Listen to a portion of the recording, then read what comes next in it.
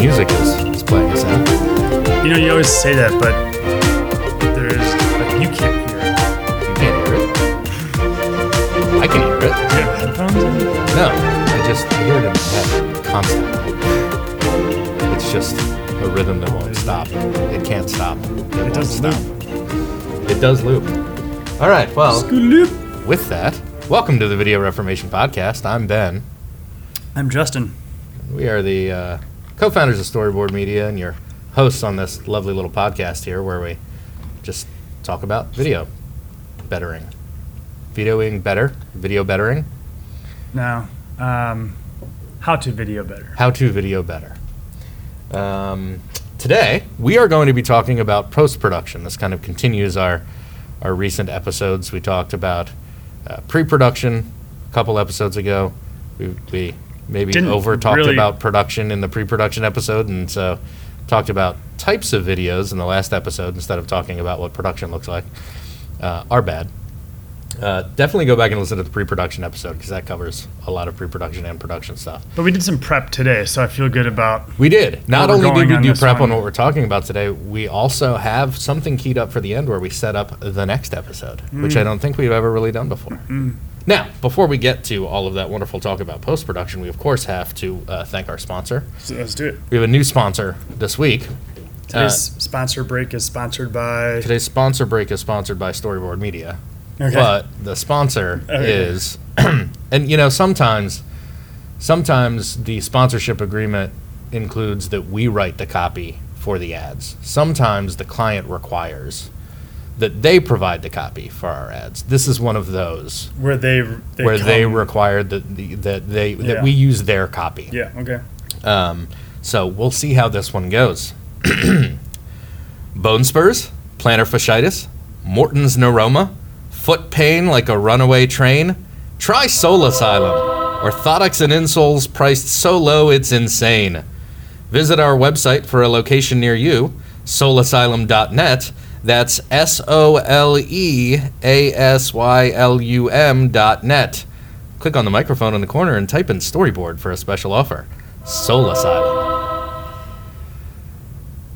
Well, I think we should write all of these. We shouldn't rely on the client to provide the copy. They had that pun. It was okay. Yeah.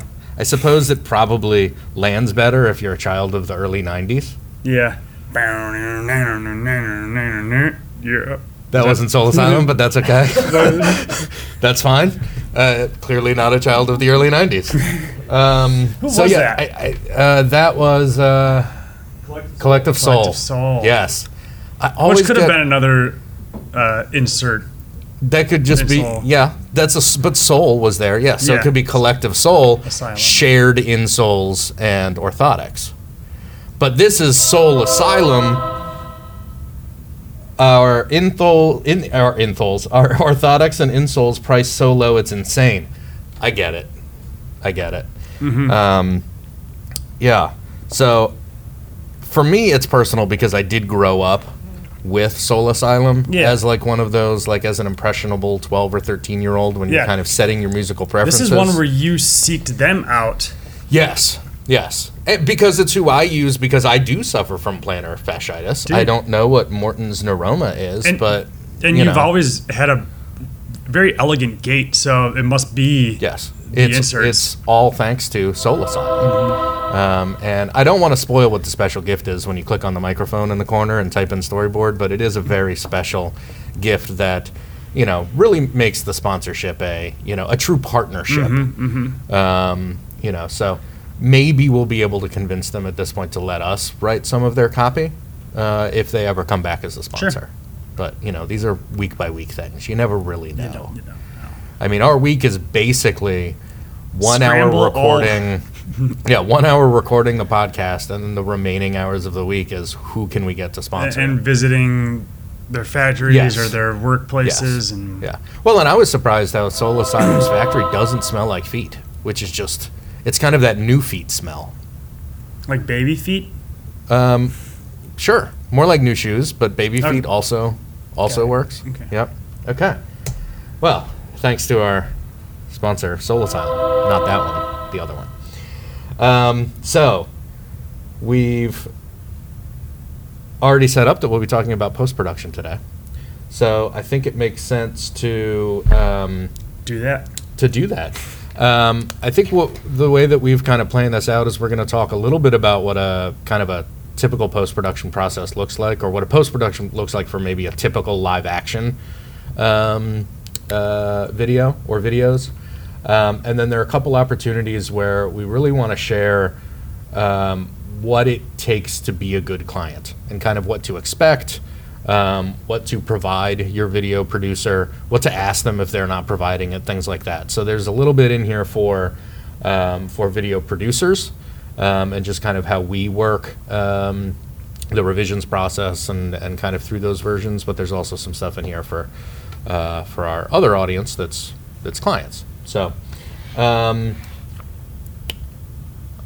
let's start by talking a little bit about how post-production connects to the strategy.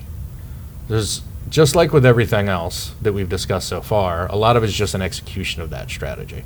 So what might be some of the strategic decisions you've already made at any of the previous stages, whether it be the strategy, pre-production, or production itself, where we've already kind of made decisions? One thing you want to keep in mind is, well, at least we do this with a lot of our campaigns. We'll create anchor content, which is the core piece, the core video that you ultimately want your audience to see.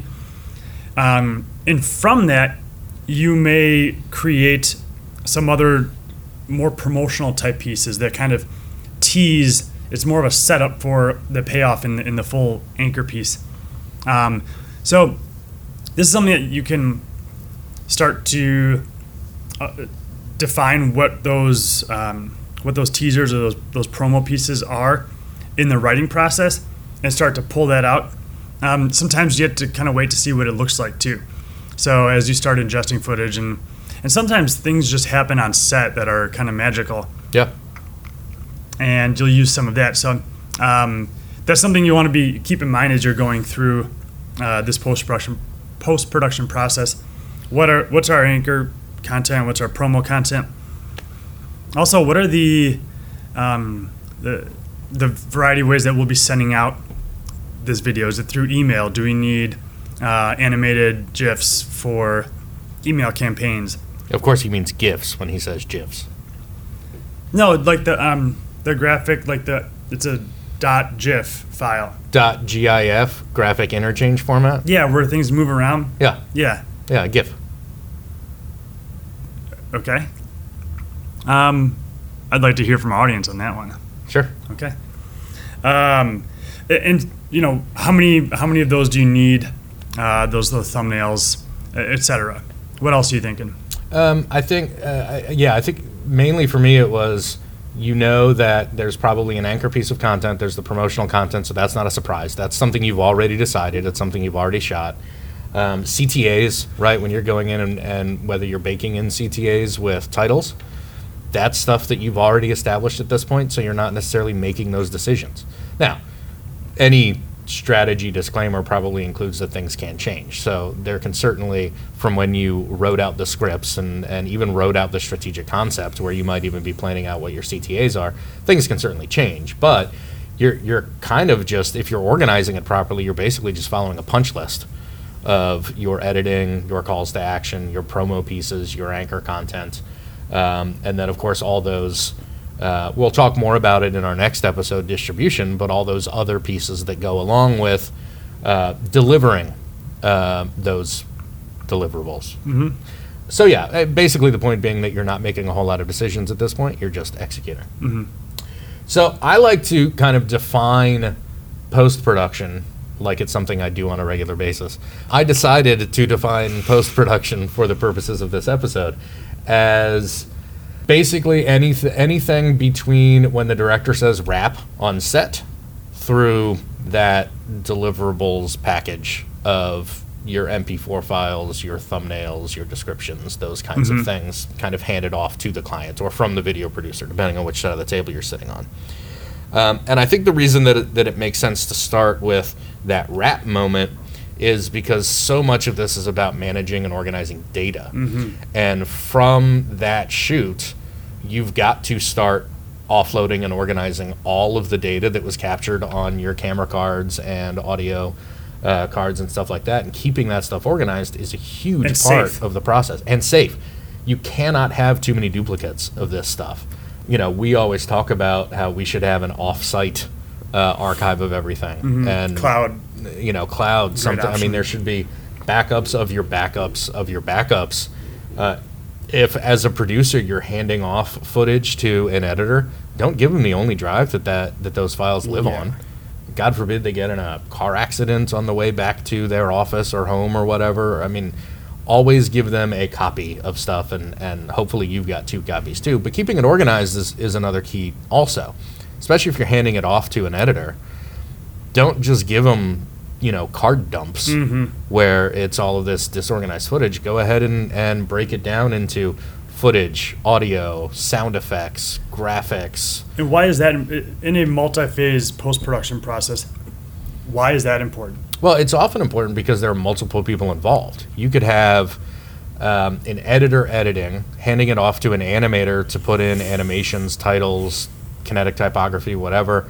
It then gets routed to a sound person to do sweetening for sound. So the more organized the more organized it is, the more people who end up with it, they're all working from the same stuff instead of, and I think that goes to freelance editors and animators and color correctors and audio people too. If you're handed organized footage, whatever you add to it, keep it organized. If you want to know, if you're on the client side of this, and you want to know how good of a team you're working with, how experienced of a team you're working with, look at their file structure on their hard drives. Yeah.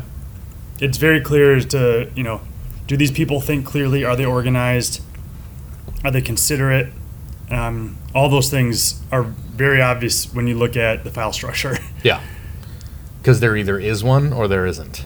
Or it's just all like half-baked as you go along, like, oh, let's set up a folder for this, but it's buried in a GIF. You mean a GIF? Yeah, that's what I meant. Oh, it just felt weird saying. Yeah. Yeah. And it, every company and every freelancer has their own method. But if you are a freelancer, use the agency's organization method. If you are an agency, set up an organization method and, say this is how we're going to, archive this stuff. I can't tell you how many times we've handed off an organized drive to an editor or an editor or an animator and gotten back a drive with all of those files organized exactly the way we put it, and then a whole bunch of stuff just in the root of the folder. That doesn't help us keep track of this at all. So just kind of pro tip for freelancers out there also. So once you've got everything kind of duplicated and organized and handed off, it's probably going to an editor first. Yeah. And ideally that editor is working from one of 2 different versions of a paper edit.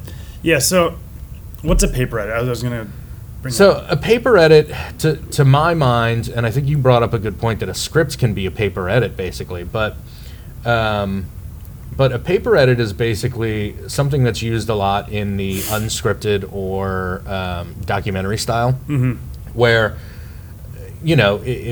we've already talked about how you pre-interview your subjects, you know what you want them talking about, so you've got kind of targeted points that you've got them making, but then you go back, a structure to the questions, so that you're not just, missing opportunities Wandering to suss out around, the yeah. story or, getting a whole lot of footage that, as a shooter, you're like, well, I'm not editing it, so I don't have to go through this, so who cares if there's 3 hours of interview footage here?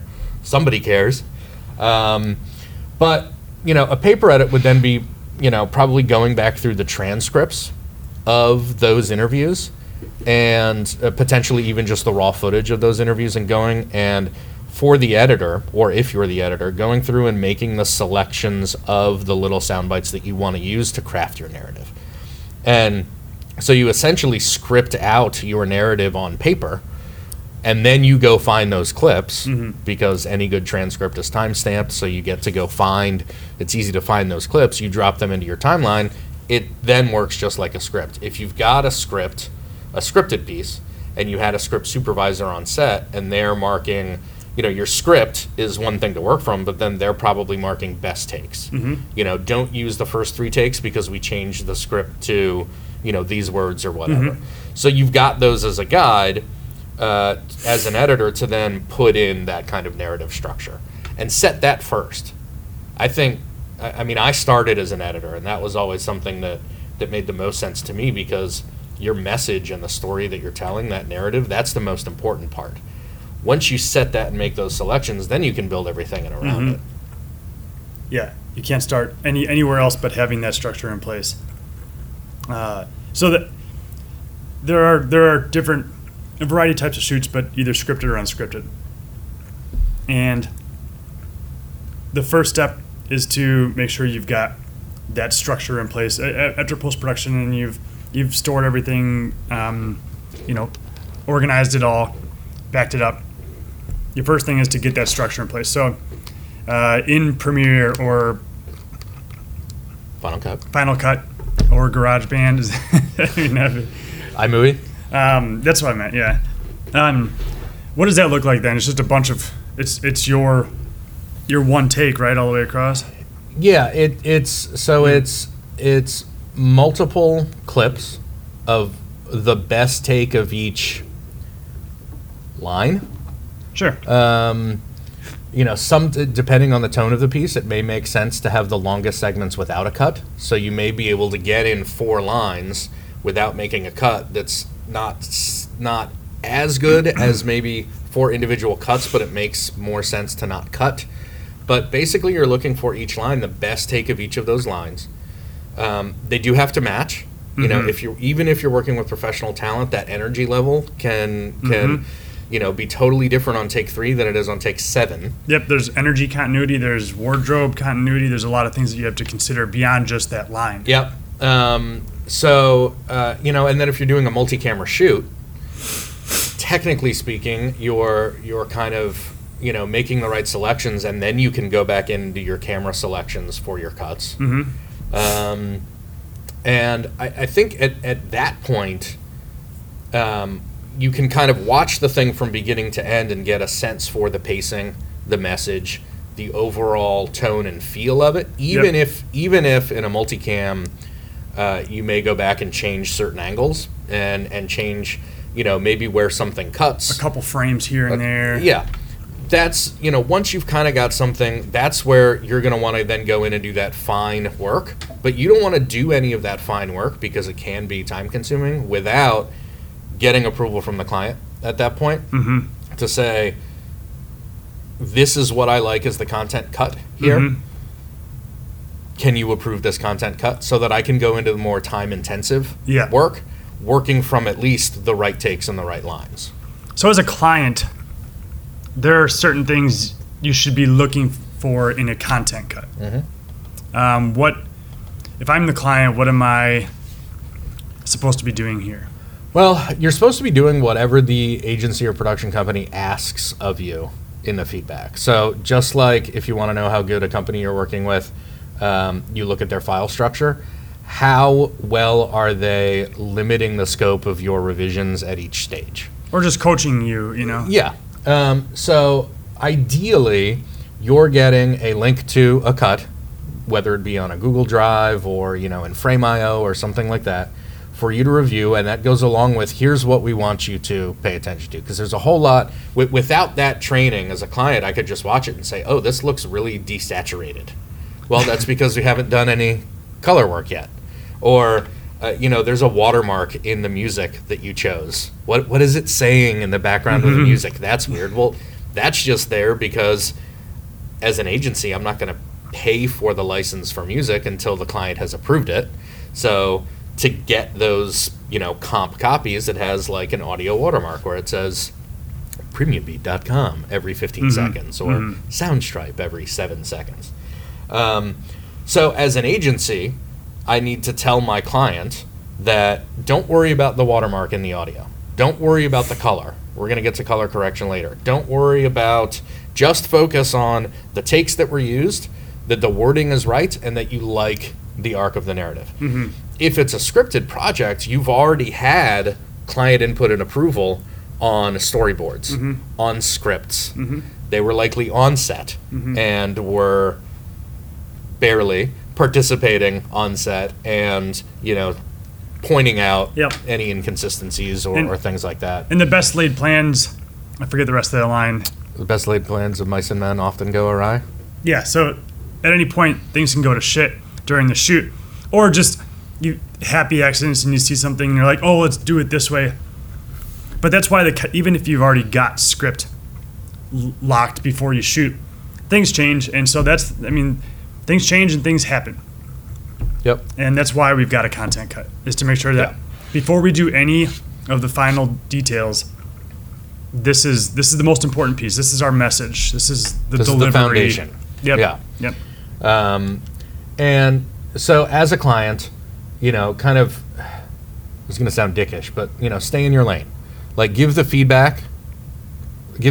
Only give feedback that was asked for. And if there aren't any parameters on that, ask. Before you review it, ask your producer, hey, what do you want me to comment on here? So I would, as a client, expect to be given those boundaries, and if I don't get them, feel free to ask, and then you'll hear back, oh yeah, just want to, establish that these are the right takes, this delivery is right, this pacing feels right, whatever it is that they say at that point, and not worry about anything else, because you'll have an opportunity to review those in the next cut. So since we're talking about feedback, as a client, how would you frame your feedback? Are there certain do's and don'ts? Yeah. Like, you've been given your guardrails, but Definitely. Okay. Yeah. I think there are probably two main points I would make. The first is, if there's more than one person, as a client, if there's more than one person in your organization who needs to provide feedback at this point, well, let me back up. Ideally, you've gotten it to the point where enough people have had input along in the process that they're either familiar with the project if they're providing feedback at this point, or they don't need to provide any more feedback. Because the more people that you have providing feedback, the more opportunity for conflict you're going to get in your notes.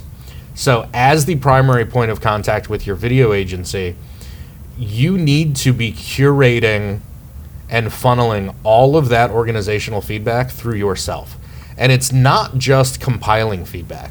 We've gotten feedback from clients before where it gets sent to our primary contact. They've got to run it up and get, their boss and two other people's feedback. So there's 4 people's notes. You can see some of it's blue, some of it's in New Times Roman. Sure. It's all copied and pasted. You can totally see, but then, and so they did the job of putting it all in one email, at least. But take that next step and actually read through everyone's feedback, because I can't tell you how many times we've gotten that type of feedback where they took the first step and compiled it all, and we didn't at least get 4 separate emails from different people about it. But they compiled it all, but they didn't take into consideration what everybody's feedback were, and so there are conflicting notes. So some person may say at 37 seconds, I don't like this clip, or is there a better take? And someone else could literally say, I love that take at 37 seconds. And sometimes that's maybe because you took a creative risk. Maybe it was that happy accident that happened on set, right? And somebody decided to sing out a line instead of just say it as scripted. And one person reviewing it likes it and the other doesn't. Your job as that primary point of contact with your video agency is to take those 2 pieces of feedback and decide which one we're going to go with and pass that one decision or one recommendation on to the agency. The other key point is, and I said there were 2, I realize there are now actually 3. The second key point... Dang it, I thought I was going to get you on that. Yeah. So the second key point is to pose problems rather than solutions. Okay. So instead of saying, replace the clip at 37 seconds with another take, which is a solution, tell me what problem do you have with the take at 37 seconds? Because it could be a camera angle and not the line itself. Exactly. It could be a camera angle. It could be, Maybe we'll cover that up with a shot. Yeah, Because her hair's- replace the shot at 37 seconds, and the reason is because I can see the boom arm shadow or whatever. Okay, well, I'll keep the same take. I'll just go to a different angle Or garbage man it out or yeah, something. or whatever. So I think people's default, and I only say this because I think people's default is to try to offer a solution. But this is the case where the people you've hired are much better at doing this stuff than you are. Yep. They've also seen all the takes at this point, and you haven't. You're only seeing the take that was selected. And so it just gives the experts a better opportunity to either justify a creative decision, right?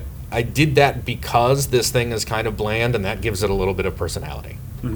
Oh, okay, well, that makes sense. Yeah, that's a good.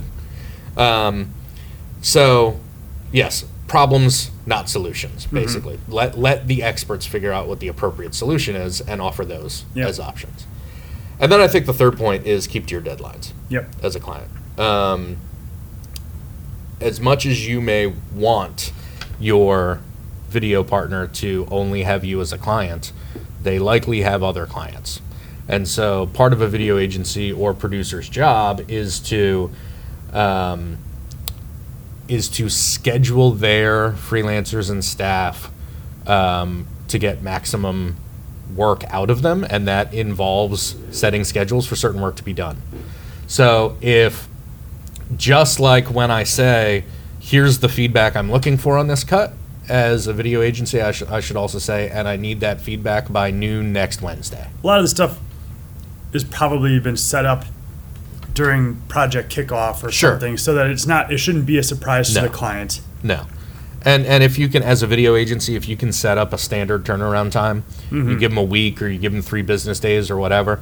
I mean, we've gotten into a rhythm with some of our clients where we deliver cuts on Fridays and expect feedback by end of day the following Wednesday. 3 business days. So we just kind of got into that groove. But if I'm expecting, as an agency, feedback by the end of the day Wednesday, that probably means that I've got my editor, animator, whomever, with time blocked off Thursday and Friday to make those revisions or to continue editing. And so if I don't get that feedback back from the client until Thursday or Friday, then the work that I have that editor scheduled to do on Monday is still going to be done on Monday, and you're probably going to go to the end of the line Yep. in terms of, and so that affects timelines. And so often there are hard timelines, hard deadlines For for good this reasons. stuff. Not because their agency or whoever's being a jerk. Right. It's just I've got Anthony scheduled to be keying this footage Thursday and Friday so that it can be handed off to Brian, so that he can start animating over the weekend, so that we can deliver those cuts by the end of the following week. Because our animator is going on vacation the following week. Exactly. Like some things you just can't. Yep. And Anthony's got to Help. be editing this project starting next week, so he's got to be done editing by Friday on this project. And so that's why there are deadlines, and that's why as a client you really need to hit those deadlines. Okay, so as a client, I've gotten the content cut. Yep. I've compiled all the feedback from within my organization. I've curated that list. Yep. I've shared it with my video agency. I've made decisions on conflicting notes, and I've handed that feedback back. What happens next? Those changes need to be made, Okay. and approval needs to be sought. Most of our, the way we always frame it is, it may be your first time seeing this, but we always frame it as, here's your content cut for approval. Yes. Assuming that we've made the best choices strategically, artistically, this is what we think is best. Tell us we're wrong if you can, but we would expect that this is, because we've gone through the whole strategic process. We've gone Yes. through scripts, several rounds of revisions there. We've done storyboards, shot lists, all those things. This is, again, just execution of everything else that you've laid out up until this point. So there shouldn't be a lot of surprises. Sometimes there are, but that's where, we'll make the changes and get approval on that round. But I think we've seen that. I mean, in our transition from a straight up production company to a video agency, the more involved we are with our clients through the process, the less revisions and notes Yeah. we actually get from our clients. Yeah. Which was kind of an unintended consequence Mm-hmm. of that. But you're right. I mean, one, we're more of a partner with our clients than just someone who comes in as a video vendor to execute this thing that has been mandated. We get to see this through their eyes a lot of the time. Yeah, and that familiarity with the client helps us make better. I mean, so the strategic part helps us make better creative decisions, but the familiarity in those long-term relationships with clients helps us make the decisions that are right for their brand, even if they don't know it, oftentimes. Mm-hmm. Okay, so I approved the content cut. So it's back in the production company's hands. Okay. What's going to happen next? I mean, a lot of things could happen next depending on what we're working with. It could go to an animator to get some of that work done. If it has green screen, then probably one of the very next steps is probably going to be keying out all that green screen, setting doing all the matte work. Could be color, it could be sound. Depends where you want to go with this one. I think if it's unscripted, if it's that kind of documentary style, you probably haven't put any B-roll at this point in, right? Right. You've used kind of interview clips, and Yeah. you're almost using them as just audio files to say this is the narrative. So once I got, kind of audio lock, story lock, as an editor, then I'd go in and start putting B-roll in. Now, the reason I wouldn't necessarily do that before is because hunting through B-roll can be a very time-consuming process. And so if we're going to take out a 12-second gap and, a 12-second block, for example, and remove the part where the subject is talking about, their childhood or whatever, then the reason that I didn't put any B-roll in there is because all of the time that I would have spent looking for that childhood B-roll would have been wasted time anyway. So now that I've got that content lock, I can actually go in and I don't have to look for any childhood B-roll because we decided to take that part out. So I can start putting in the B-roll into places and start covering up the cuts between the interview, kind of pace all that stuff properly, put in topical B-roll, that kind of thing. This is the phase where I would do that. And so that's really why that content, and maybe here's the fourth note about providing feedback is it's kind of like speak now or forever hold your peace. Like if I want approval on a content cut, as a client, the worst thing you can do is on the next revision, Go back a step. and say, you know what, I don't think we want this 12-second part in there about so and so. I mean, They have every right to say it, right, but it's going to It's- it's going to throw things off. You have yes, to it's not understand. going to be as efficient as possible. So don't just get this content cut and think, oh, this seems fine. and not, I'll yeah. know better when I see the rest of the piece, Yeah. because there's nothing more frustrating as an editor or as a producer to get content or feedback that should have been addressed earlier later on. And It's that's like- why it's so important to define the content you're looking for and basically be like, so we're good. This is what's going to be said. Great. Because so many then creative and technical decisions get made based on that. Imagine if you were animating something in that was text coming in at the same time as somebody saying something, for example. That's actually kind of time consuming to animate that in properly. And so that could take an animator half a day, and that's 4 hours that somebody's got to pay for. And if you say, you know what, I don't think we need that part in there after that has been done, then that's just time and money that's been wasted. So It's almost like when you go out sledding as a little kid, your parents say, all right, well, do you need to go potty? No, I don't need to go Nope. potty. And then you get all, they dress you up, get all your all your hats, your mittens, your snow pants, and your long underwear, all that stuff, and then in that order. and then you gotta go pee. And then you're like, okay, let's go to the sledding hill. It's like, I gotta And go to what's the worse bathroom. is everyone's standing there in just dripping sweat inside, waiting for this kid to go pee, and everyone's pissed off, and there's no time to sled anymore. And then, for someone who hasn't been involved in editing before, maybe they're parents and they it's can a lot understand. like sledding. I feel like you had a personal story there. Like, I could see your eyes welling up. I feel like you were just kind of going back into a personal experience. And I suppose I that's let one my of the parents benefits down a lot. of... So, I mean, Well, and you still are. yeah. I assume, based on my own life. I got told as a disappointment. Yeah. It's just this weekend. Yeah. That's great. You don't want to go too long without hearing that from your parents. Keep you grounded. What are you going to do with your life? What? I own a business. Yeah. You own Okay. half a business. Come back to me when you own the whole thing. That took a turn. Okay, so we're putting in B-roll, we're animating, we're maybe doing a pass at color, we're putting in some music if we haven't already put in music. And then, of course, once we've got it to, and I think here's a note for the agencies and producers out there. The next version that we like to ideally give a client is a version that could be published at that point.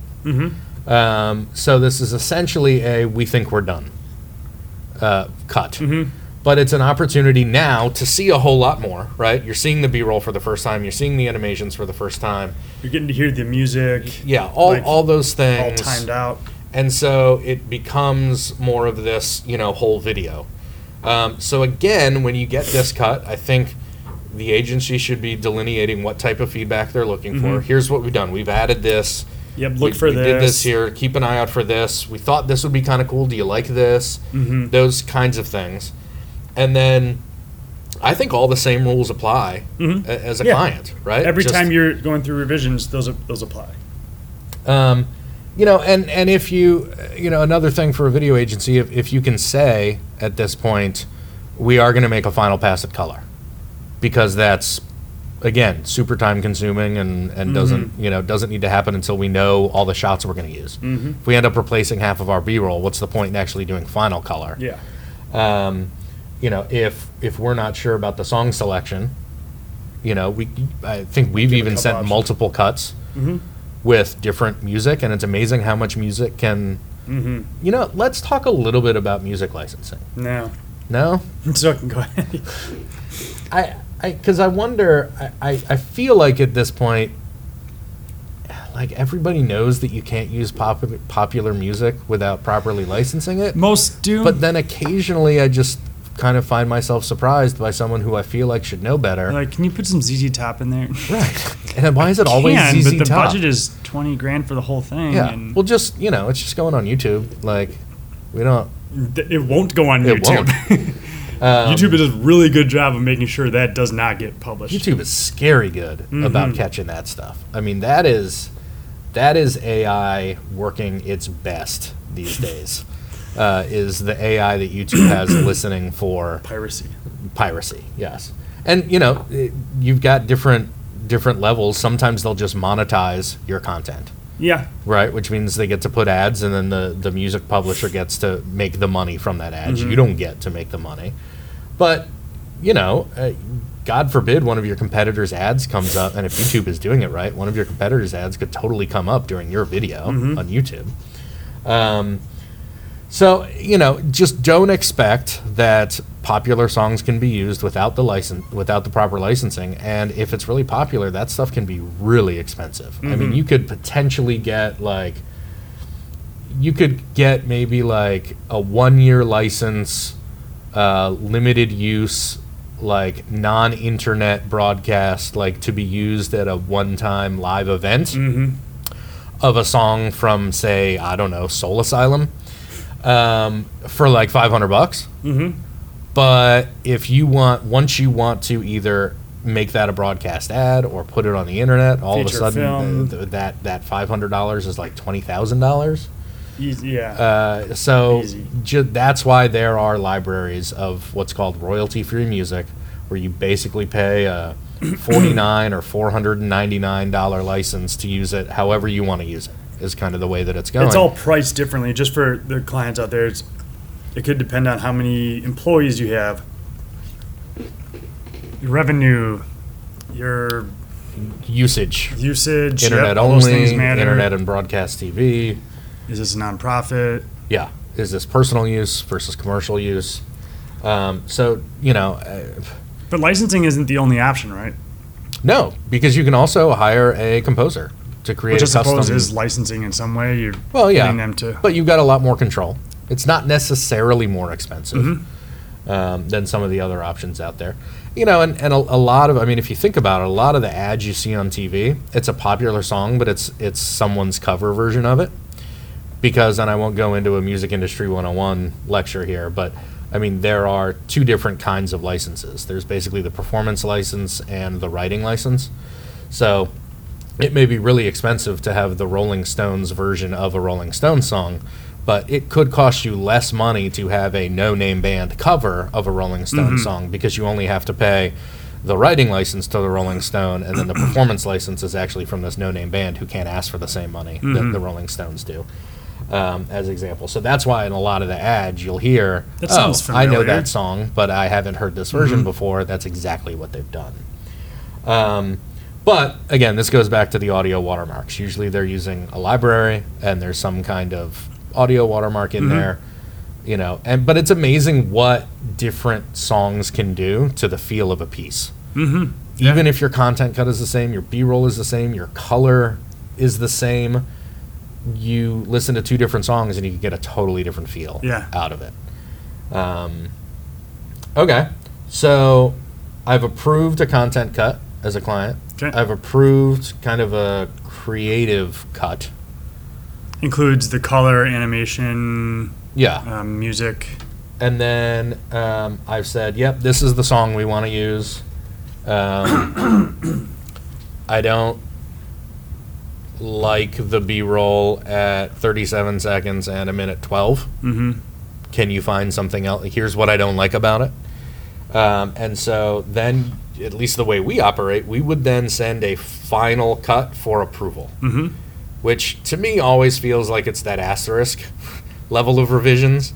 Like, we're saying, okay, we've executed all of the feedback that we agreed to execute. We've discussed, I think that's another point too, is don't just lob emails back and forth with notes. Yeah.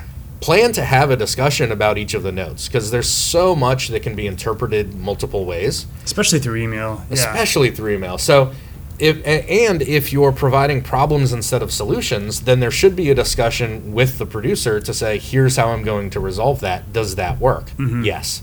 So you're kind of eliminating a lot of this like back and forth of minuscule changes. Here's what we're going to do for this note, here's what we're going to do for this note, here's what we're going to do for this note. So then as a client, you get this final cut for approval. I kind of asterisk that one because it's basically like the client's last chance to say, oh, you know what? I totally missed this on the last one, but our CEO's name is misspelled. Or it's kind of like an errors and omissions check. But the agency is basically saying, we think this is done, this is ready to go. It's your responsibility, Mr. or Mrs. Client, to make sure that we didn't miss anything here. So, like, we kind of ring the bell when we deliver final cuts, even though they're still for approval, because with our process, we know that we've addressed everything, and super rarely do we get back, hey, I thought we were going to do, where we missed something, or something like that. So it's an opportunity to catch anything, but it's not like another full opportunity to say, what if we changed like section 2 and swapped it with section 4? We've already done that. Right. We've already, again, speak now, forever hold your peace. You already had that opportunity. And we can go down that road, but things are going to change. Exactly. There might be Right. additional cost, and additional you have, time. Yes, you have the right, but you're talking about scope creep at that point. And so it's important to talk about each producer and agency defines revisions differently too. Right? We define them as, different stages. There are certain revisions at different stages of the process, so that you're not just getting a first cut of a video and hearing the script for the first time. Okay, so we've approved it, and then I just want to tease our next episode, which is distribution. And so we'll get into this in more detail in our next episode, distribution. But what should a client expect to receive from their producer when a video's done? An invoice. Yeah, of course, they've probably paid up front. Oh, yeah. That's the standard. That's industry standard. It is very much a standard. Full payment up front. Well, of course, they're going to expect the video. Like on a DVD. Yeah, hard copy sent VHS. through the mail. Yeah. Now, I mean, there are all different types of exports. You know, the different ways that you can export a video. You can export it as a really huge file. Typically, that's a .mov Yeah. A quick zip that file. has a Yep. whole bunch of stuff. Otherwise, it might be something that's compressed a bunch. What you lose in some of that compression, most people never really notice. No. Like the streaming that we have today and the algorithms that they use to compress stuff and stream it is really phenomenal. That's the thing is most of the video hosting platforms will take whatever file you upload and turn it into and recompress it into whatever 1080p, 4K, 720p, whatever So it's most of the going hosting to play. platforms will, Yeah. but LinkedIn may not. May That's not true. do it as well. They may not take a .mov. Yep. I can't remember. So depending on who's doing what, once the videos are done, if you as a client are doing all the distribution, uploading, tagging, titles, all that stuff, we have a certain standard that we've set for ourselves and for our clients, and that includes quite a nice little gift basket of deliverables. A digital gift basket. So ultimately, we're sending the final video, usually in an uncompressed and a compressed format. We're sending all the thumbnails that we've agreed to during during the distribution strategy portion. We've defined where things are going to be distributed and what assets will be needed for that. So we may have additional thumbnails, some with play buttons, some without, some that are GIFs, some that are GIFs, some that are not. Titles, tags, descriptions, all those things. A lot of editors and a lot of agencies don't feel this way, but you're the client. You paid good money for this content. Everything we've done, you've paid for. So here is all of the project files. Here are all of the raw video assets that we've collected, all the scripts, all of the meeting notes or whatever. Like, we provide that to the client. We want them to get what they pay for, and ultimately, if they decide they want to do some of the stuff like little tweaks in-house, they do it at their own risk. But more often than not, we still get the call back. We don't, to make a change or update something. Yeah. I just don't like the idea of holding things hostage from a client. No. And I don't know, a lot of people in the industry don't necessarily feel that way. No, I think the mentality there is, if I hold all of the project files, then if they need to update something, they have to come to me, and I can get more business. Yeah. Okay. But like I feel like maybe that's a relic of the the cost of video is $1,000 per running minute kind of. Mm-hmm. Like, maybe that made sense when it was being captured on film or video, yeah. and it was, it wasn't as digital and it wasn't as democratized as it is now. Yeah. But like, just be good to your clients and give them What they paid for. the work product, not just the final deliverable. And sometimes that may end up costing more, so you charge for it. Sure. But to give them that option, I think, is only appropriate. Yeah. And- Well, and the standard in our contract is that they provide a hard drive for us to put all that stuff on. Yep. And if we didn't have that, we would probably charge an extra $250 plus markup. So it's just easier for us to say, you give us a drive that's a terabyte or more, whatever is Yep. needed, and we'll put all that stuff on there, and we organize the stuff, so you'll be able to figure it out. Yep. And if you can't, in a year or whatever, give us a call, and we can help you through it. But I mean, I don't know how often any of our clients have just updated stuff themselves. They usually I just end up can't- coming back to us. Yeah. Because we can do it quicker. And we know where everything is, Yeah. familiarity with the project. Okay. So we'll talk more about those elements and why we like to provide all of that, including like descriptions and titles and things like that. I think that's another thing too, is if you're change your file name when you hand it off to a client. Yeah. For all of you freelancers out there, don't give them, Bob's interview ver to dash final third final .mov. Mm-hmm. Because and if you're a client and you get one of those, good God, rename the file before you upload it to something. It's just so annoying to see like a video player embedded on a website and the title is over the preview thumbnail and it has just the file name. It's just so unprofessional. Mm-hmm. So Plus, it all doesn't of you help with search in any way. Yeah, agencies, producers, freelancers out there who are listening, name the files some real world kind of thing. Ideally, that's something that you've established through the strategy because that goes into the whole SEO part of it. But, and you don't need to make those up, but at least ask your client, hey, what do you want this to be called when I hand it off? Okay, so that was kind of a peek behind the curtain at post-production. Mm-hmm. A little bit about how to be a good client. Love to hear any questions that anyone has from either side. As a freelancer, how do I, help my clients be better? As a client, what are some other ways that I can be a better client? Or this scenario always pops up. I'd love to hear those kinds of questions. If you had a thought on GIF or GIF, or if you had a guess as to what our euphemism "ring the bell" means, we'd love to hear what you think. It's not what you think. No. Or far is from it? it. No, it's not. It's not what you think.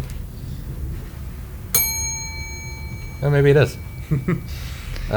It's just a bell. Yeah. Well, then I'd like to thank our sponsor again. Yes, please. Bone spurs, plantar fasciitis, Morton's neuroma, foot pain like a runaway train. Try Sole Asylum. Orthotics and insoles priced so low, it's insane.